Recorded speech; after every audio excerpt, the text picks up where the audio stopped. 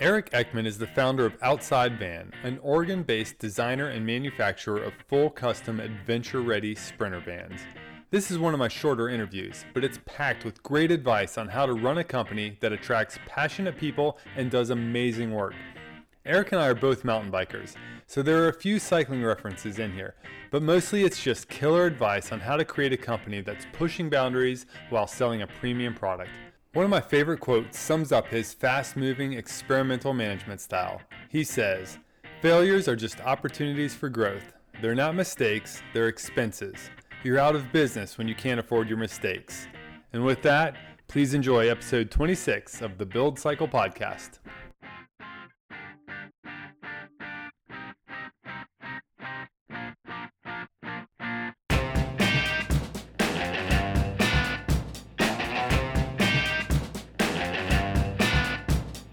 Welcome to the Build Cycle, the podcast by Tyler Benedict that explores the startup stories and growth tactics of hundreds of entrepreneurs, plus his own tips and tricks learned over 2 decades of launching, running, and growing businesses, including BikeRumor.com, the world's largest and most popular cycling tech blog.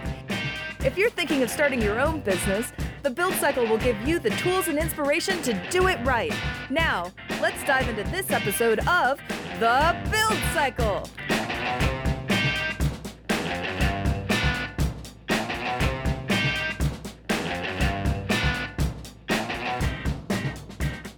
So Erik, you are the founder of Outside Van, which makes some incredibly badass modified sprinter vans for people who just want to take that vehicle and get out and do something. And you guys have models that are kind of tailored to paddleboarding or water sports, some that are catered to like mountain biking, others for just straight up camping, and sort of everything in between. So I'd love to hear like where the idea for this came from and what prompted you to go after this. How'd you get started? Well, the idea came out of necessity. I used to be a pro snowboarder, and after that I became a product rep. And I was never really that good of a pro snowboarder. There just weren't any snowboarders that long ago. I was the second one in Oregon, so it wasn't that hard to be good. Yeah, it's a serious business these days. Then I became an outdoor product rep, but I was more concerned with using the product and living the dream than I was selling things. So I had to sleep in my car, not in a hotel, and I couldn't even afford most of the trade shows. So, what kind of car was it? What were you sleeping in?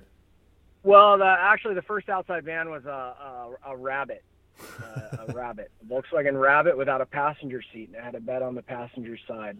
Jeez. And my gear all fit in a roof box or behind the driver's seat. And then the next Outside Van was I upgraded to a Subaru wagon. We have all had a Subaru. That didn't really do a lot for me. From there, I went to Suburban, and I did a Suburban and pulled like a cargo trailer. And that worked really good for showing product, but it was sucked to drive and park. I went to Seattle and saw accounts once and never drove it again. And from there, I kind of got into vans. I went with that old Toyota Moon Buggy, the one before the Privia that looks like a doorstop. And I did the first conversion in the Home Depot parking lot for $200. And from there, I went to the Ford Econoline, and I couldn't afford a nice one, so I bought a totaled one for $3,100 in a wrecking yard that had 300,000 miles on it. And the first interior was a used Westfalia interior out of a VW van because I couldn't afford one. And then I put a climbing wall on the side because the van had been smashed on the side, but I didn't have money for body work.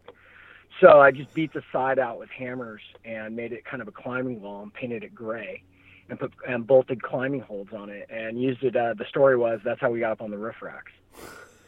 And that was the first Outside Van.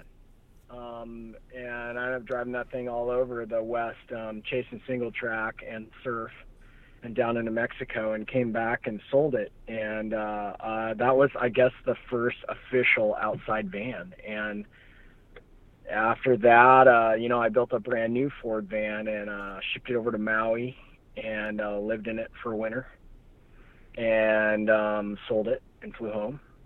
and I was still a product rep, and the van's just getting more and more evolved. Me and my wife would convert them in the parking lot of our, or in our driveway. And this was a long time ago. This was almost 30 years ago. Oh wow! And that just kept happening and happening and happening. And next thing you know, I'm repping a half dozen product lines just like all the other reps trying to make ends meet. But I actually had, I think I had 4 employees, and then I had 7 employees, and then I started thinking about quitting my day job. And the vans just kept getting cooler and cooler because I kept wanting cooler and cooler vans, and I just kept finding more talented people to build the vans for me. It started originally with subcontractors building all this stuff, and I did my day job, filling my orders and doing my RMAs and all my rep stuff from about 4 in the morning till about 7:30 in the morning. And then I would hit the road and drive around all day and chase subcontractors and powder coat and go to the tire store and pick up vans and pick customers up at the airport and go to the stereo store and just do everything piecemeal. And I did that for probably a decade. Wow. And that's kind of how it started. All right, so I want to back you up for a second because you said you did the first conversion on that Toyota in a Home Depot parking lot for $200. What in the world did you do to that? I got a lot of silver bubble wrap, that stuff you put around hot water heaters, and a lot of double-sided tape and some spray glue and some plywood and some like legs, and I'd screwed them and made a little bed back there. And I actually drove that thing into Canada, riding bikes and surfing, and almost didn't make it back into America with that thing. They damn near dismantled the whole van. They'd never seen anything inside. It looked like some kind of rave inside I had a disco ball in it. And a flashlight taped shining on the disco ball with a silver bubble wrap, and I had no windows in it either, so it was pretty rowdy inside. That's awesome. And so, what year was that? I'm not very good with time or dates, as you already know from trying to schedule this interview. But I've been at this about 27 years. Okay.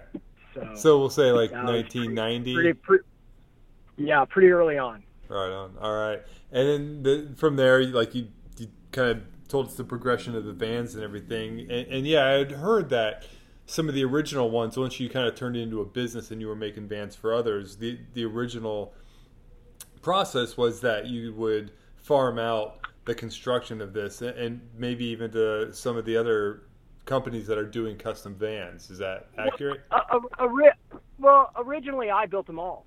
And then I had people build them, and then we couldn't build enough. So yes, we started to farm stuff out, and we farmed stuff out to like hitch manufacturers and 70s van converters, and any of the people that you think today might be a competitor to us. I probably educated them how to build that van. I mean, 3-panel beds, they're removable so you can put bikes underneath them, just stuff like that. I mean, that all started with Outside Van, not anyone else. Right on. But we had subcontractors build stuff for years because, like I said, I had a day job before we ever had a company, and we built a brand before we built a business. Okay, but so how long did it take to get to that point from, let's just say 1990 when you did your Toyota yourself to maybe selling, 10 vans or so? How long did that take? 7 years. Oh my gosh. So I mean a year. It was a long, I think at the most I had going at a time with subcontractors was probably 4 vans at a time being built. And what was the lead time? The lead time was anything the subcontractors wanted. And then generally when we got more successful, they would try to steal our customers. And a lot of them are in business today. and good for them. I mean, they've all been pivotal in us getting where we are, and I'm friends with pretty much all of them. There's plenty of people that want a rad van, and I just try to do something different than they're doing.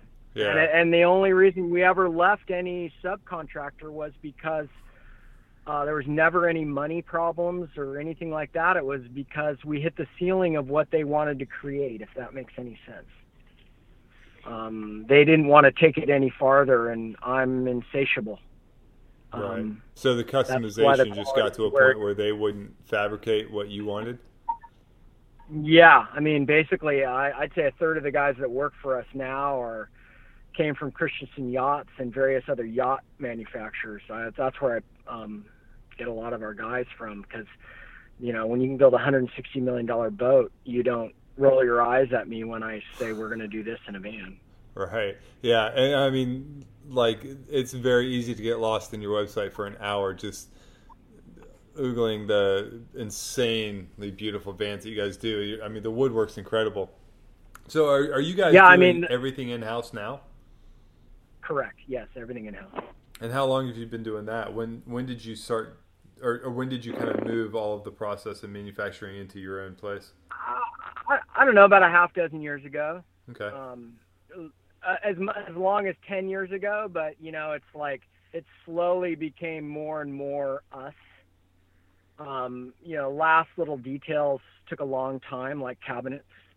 That was something we continued to. The only thing we really sub out now is powder coat. I don't have a powder coat oven.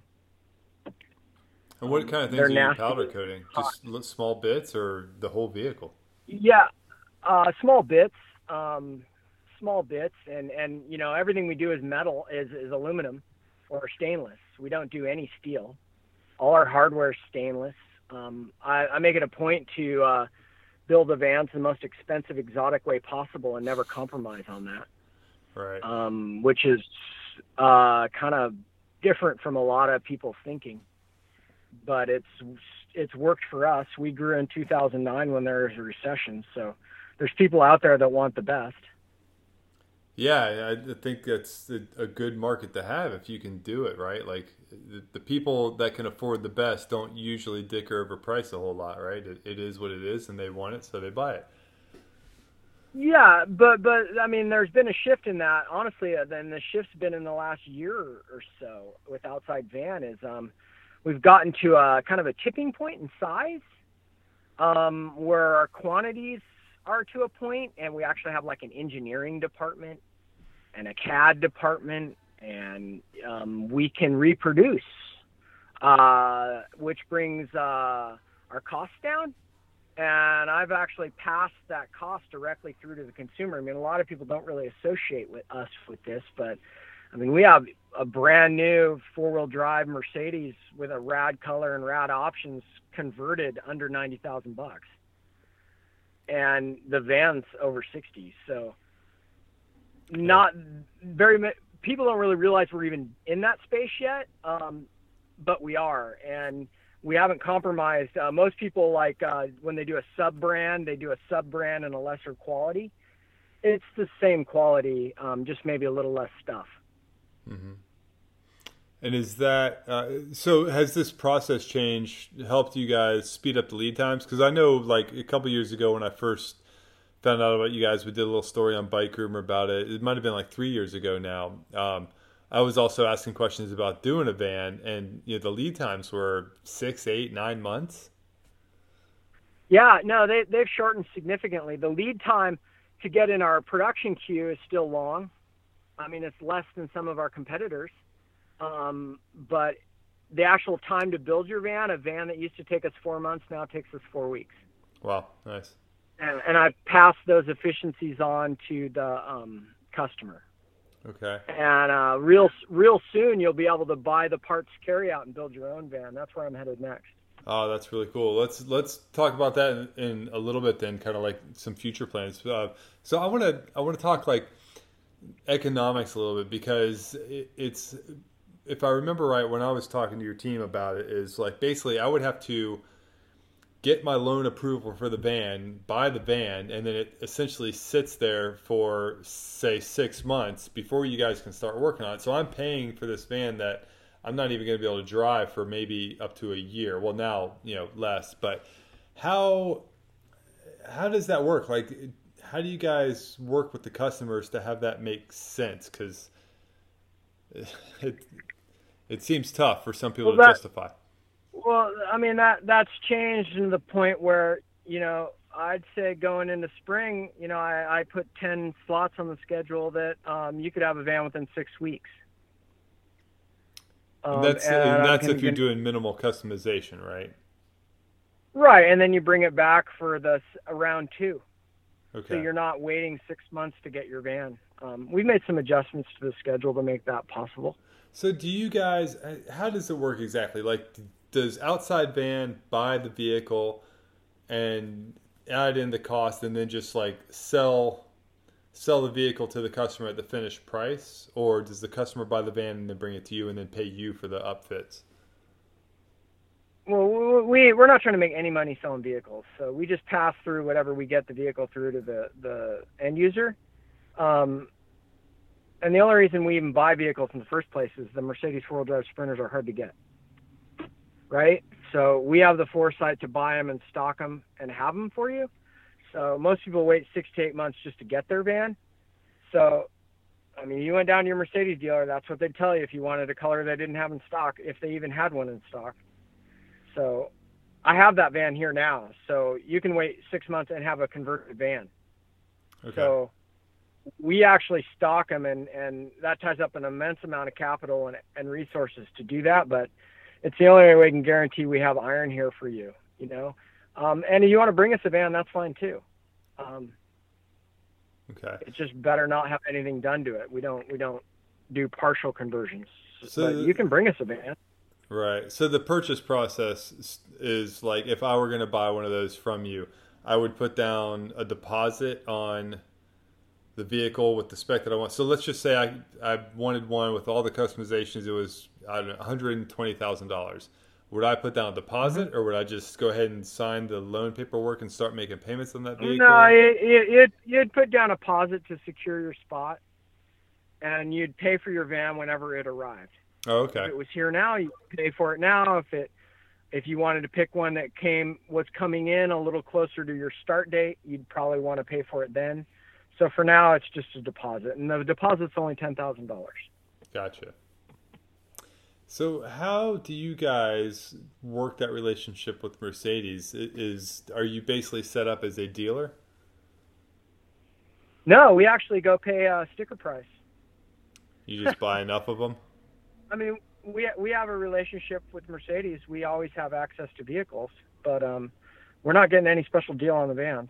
Now, why is that? It seems like, because let's tell the story about the car you're driving right now. Well, yeah, all right. It's a simple case of supply and demand. Mercedes can sell every four-wheel drive Sprinter that hits the country. And there's only 3,000 four-wheel drive Sprinters are going to hit the country this year. Believe me, there's more than 3,000 people that want one. So they can sell them for whatever they want. And they sell them for full sticker all the time. So why would they sell them to me for any less? Okay. But could you not... They did hook me up on a corporate lease for a car, super cheap, like I was a Mercedes executive, which is really nice. And that's a perk for buying as many vans as we do. But yeah, they're not... They can sell as many of these vans as they want. They had no idea how four-wheel drive crazy America was. And that availability is going to change in a few years when they start building them in America. And will it be the same product? No, it'll be a little different, but they're going to have availability of those vans here. All right. So what percentage of your vans now are going out the door four-wheel drive? Is that what everybody wants? I mean, we do a few two-wheel drive.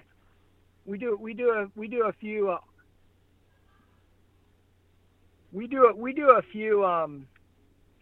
two-wheel drives, yeah, and we even do some Ford Transits, believe it or not. So the customization, when you start ordering these parts for yourselves, as you progress from using the third parties, how did you find the various suppliers, and like how do you figure out the margins? Like if it costs you X, how do you figure out what you're going to charge Y?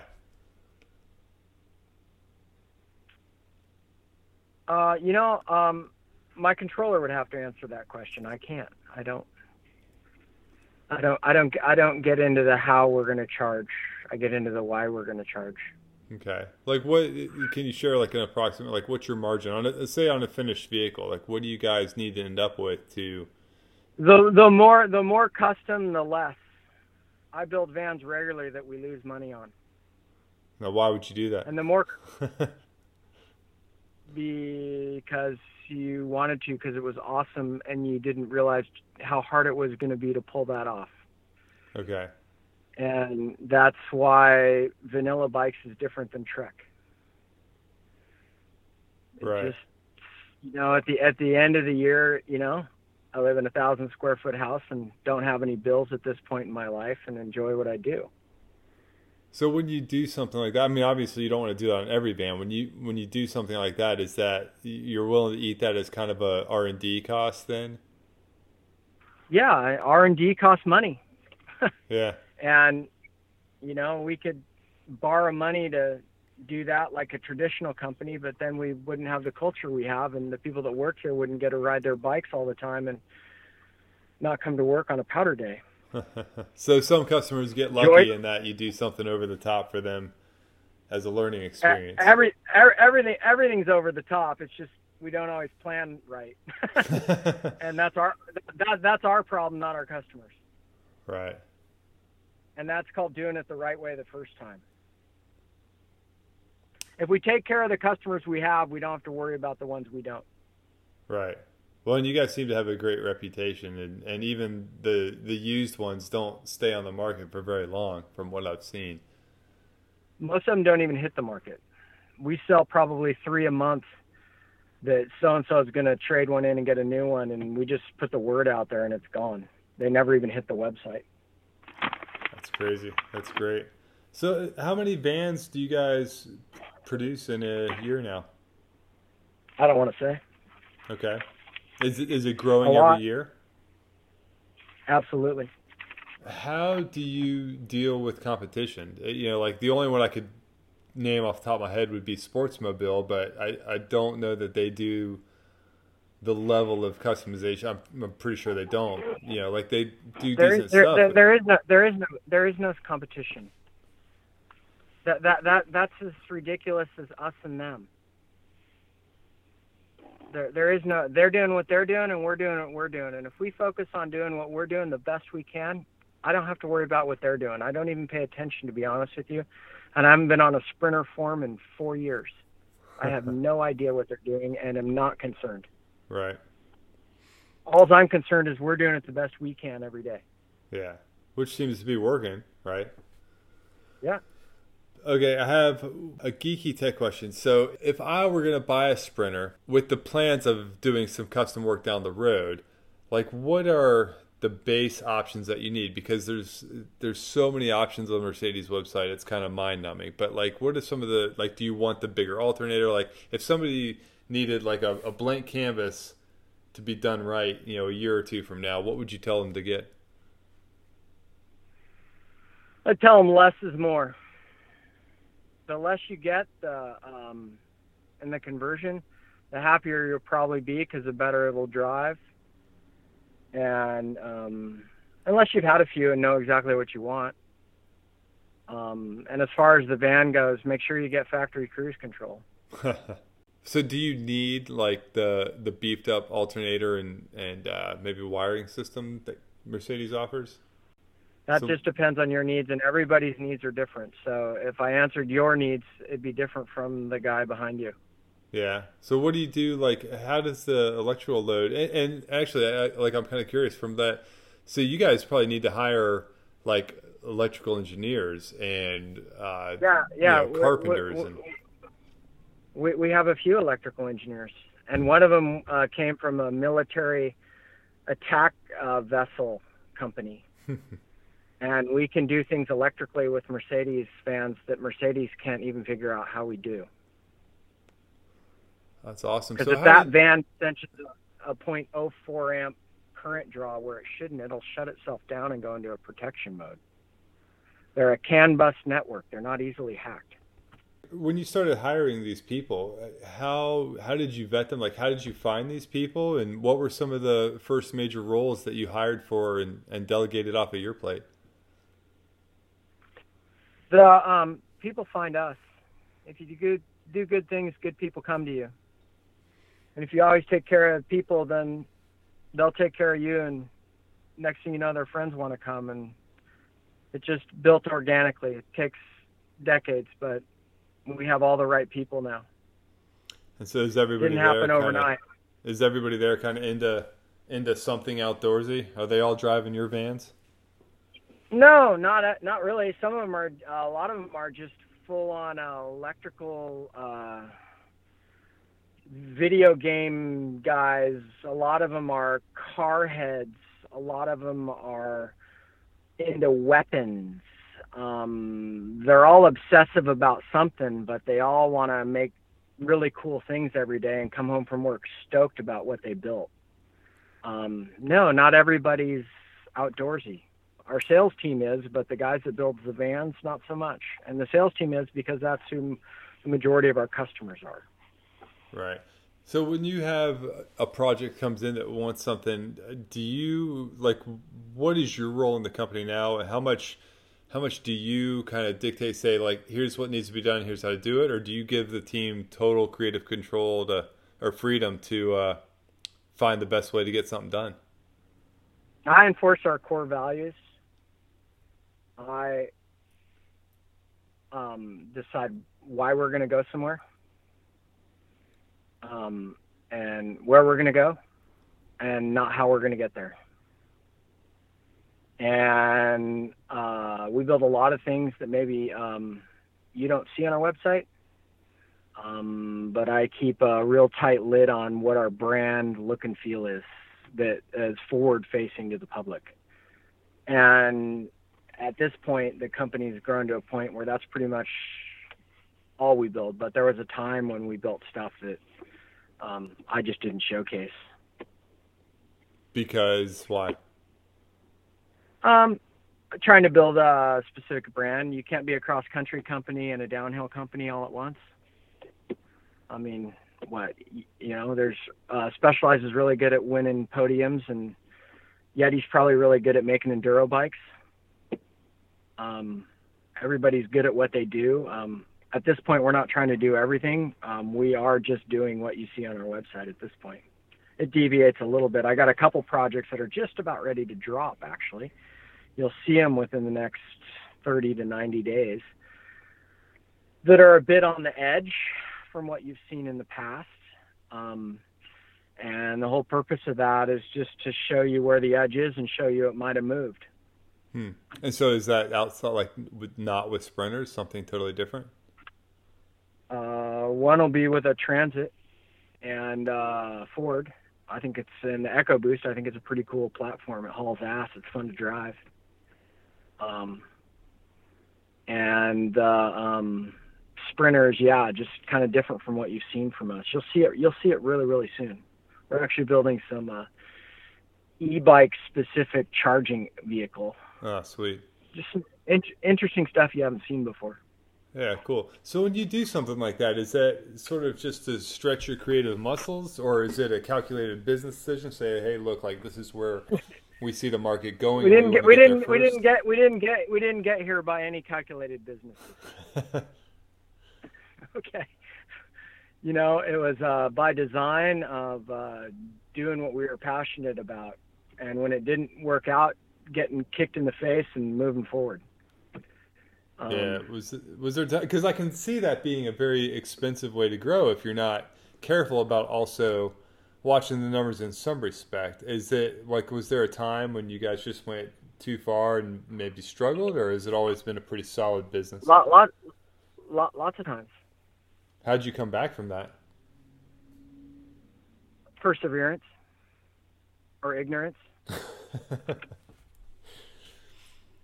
Well, so like along these lines, recently, a lot of education and a lot of consultants. Right. Do you rely on outside consultants to kind of help keep you on track, or how do you use them? We did for a while, but I mean, in the last 45 days, I've been to a finance ops course in Wharton, and I wrapped up a 3 years master's for an entrepreneur program at MIT. So, what are some of the lessons you took away from that you've implemented? Like, what's helping the most? It doesn't really matter what kind of business you're doing. There's good business and bad business. So we're trying to learn how to do good business. We've always known how to make cool vans. How do you do good business? I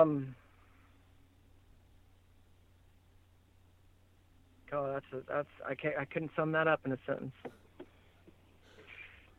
You can use as many sentences as you want, but yeah, I want to tell people, because like I've done a lot of stupid things. I mean, I've wasted so much money on my businesses in the past, and a couple of them have failed, and I'm still paying off debt from that stuff. So I'm always trying to eke out what are the key lessons. Did you learn anything from those failures? Oh, I learned a ton. So they were stepping stones to where you are today. So how is it a failure? They're just opportunities for growth. But I try and look back. I'm like, okay, if there were some seemingly core lessons about finance that, had I known, I would have been in a totally different spot. So, with getting an entrepreneur's degree or whatever it was, it seems like there must be some key lessons, to kind of guide you as a business owner. Well, they're not mistakes. They're expenses, and you're out of business when you can't afford your expenses. So, does that leave profit at the end of the year? No. I mean, this year, all our profits are going into making a better product faster. Right. I'm reinvesting all our profits this year into back into the company. There are no profits this year. Is that just building out the infrastructure and capabilities to produce more vans? Yeah, I mean, you can take a short road or a fast road. I mean, and the shortest road possible happens a lot in Silicon Valley. You get a venture capitalist to fund you. You come up with a concept, then you have to bring the concept to market. Then the concept has to turn into a brand, and the brand has to generate revenue. Blah blah blah. And at the end of the day, if it's wildly successful, your ownership is heavily diluted. Your core values are compromised, and the venture capitalist makes a whole bunch of money, and it's like gambling for him. Some horses win, some don't. I've taken, a multi-decade approach here that's much slower and only grown as fast as my checkbook can grow, so we don't have to compromise our values and where we're headed. How many good companies made a deal with an investor and that company is no longer? Yeah, or it's totally different. The original ownership is gone or sucks wants to be and no gone. one wants to work there anymore. Yeah, no one wants to work there anymore. Yeah. I'm not going to say any names in the industry, but you know what I'm talking about. When I was a rep, I was involved in a lot of those companies. I don't want that to ever to happen to mine. Right. If an employee leaves outside van, he generally comes back. It sounds like you guys are running a pretty cool gig there, and the people I've spoken to on the phone on your team in the past were always real stoked on what they were doing, and it shows in the quality of the work. I'm going to put a link to your website because people are going to waste just as much time there as I have. The two questions I always kind of end my interviews with are, what are a couple of your biggest challenges? And we talked a little bit about that, and then what are one or two pieces of advice you'd give to somebody that wants to do something similar to you? Well, my advice is go for it. There's plenty of space and plenty of opportunity for anyone that wants to go for it. Send it. And if you're going to send it, it's a good idea to scout the line first so you have a plan and don't end up in the hospital. You don't just roll up on Whistler and send everything. Don't write a check with your mouth you can't cash. And persevere. Sooner or later, no matter what you do, you'll be successful. I mean, it takes 10,000 hours to even get good at something. All right, so you're going to be my first one. I've got a new question that I'm adding to the end here, because after all, this is kind of a podcast that focuses on people doing cool stuff in a cool space. So how do you build adventure into your everyday work week? I always put my health account first. So you got your bank account, you got your relationship account, you got your different accounts, right? I put my health account first. So I take care of myself first every morning. I get up at 3 or 4 in the morning, and a lot of times I ride my bike before most people even hear their alarm clock.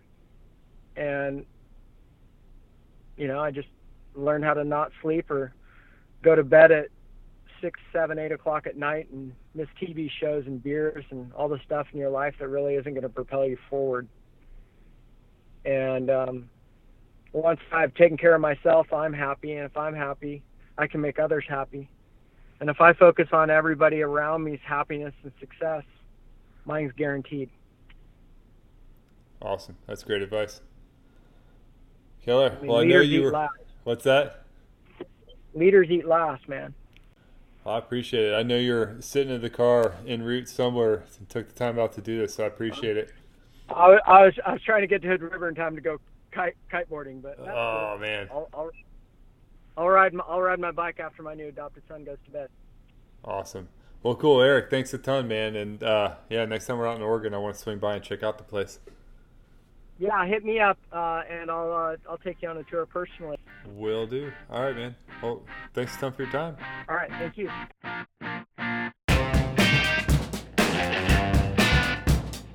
Erik exemplifies the go-getter, I-can-do-anything attitude entrepreneurs need to do something big. As he says, just send it, is what we all need to do. Just go for it, but pay attention to the landing. The trick is to see where you're going, anticipate the problems, and adjust your course and actions to ensure you're on the right path. Sometimes it's easy to see all the potential problems and give up. I like to look at them as challenges to be overcome. Then, like Erik did by building his own custom vans for personal use and seeing the enthusiastic response, just prove there's a market. No sense in solving problems and moving forward with a product that has no customer. A couple other highlights for me were his 10,000-foot view of the company, leaving the day-to-day running to his team, which allows him to dream big and guide the company to the right place for him, his customers, and his employees. Another is how he views his competition, or rather, doesn't. Could you be making a product so good, so unique, or so special that it's hard for anyone to keep up? I hope you enjoyed this episode. If so, please hit that subscribe button on your favorite podcast player so you don't miss any of them. And leave me a comment and review so I know what you think and what you want to hear more of. So, here's hoping you can afford plenty of mistakes. Until next week, keep building.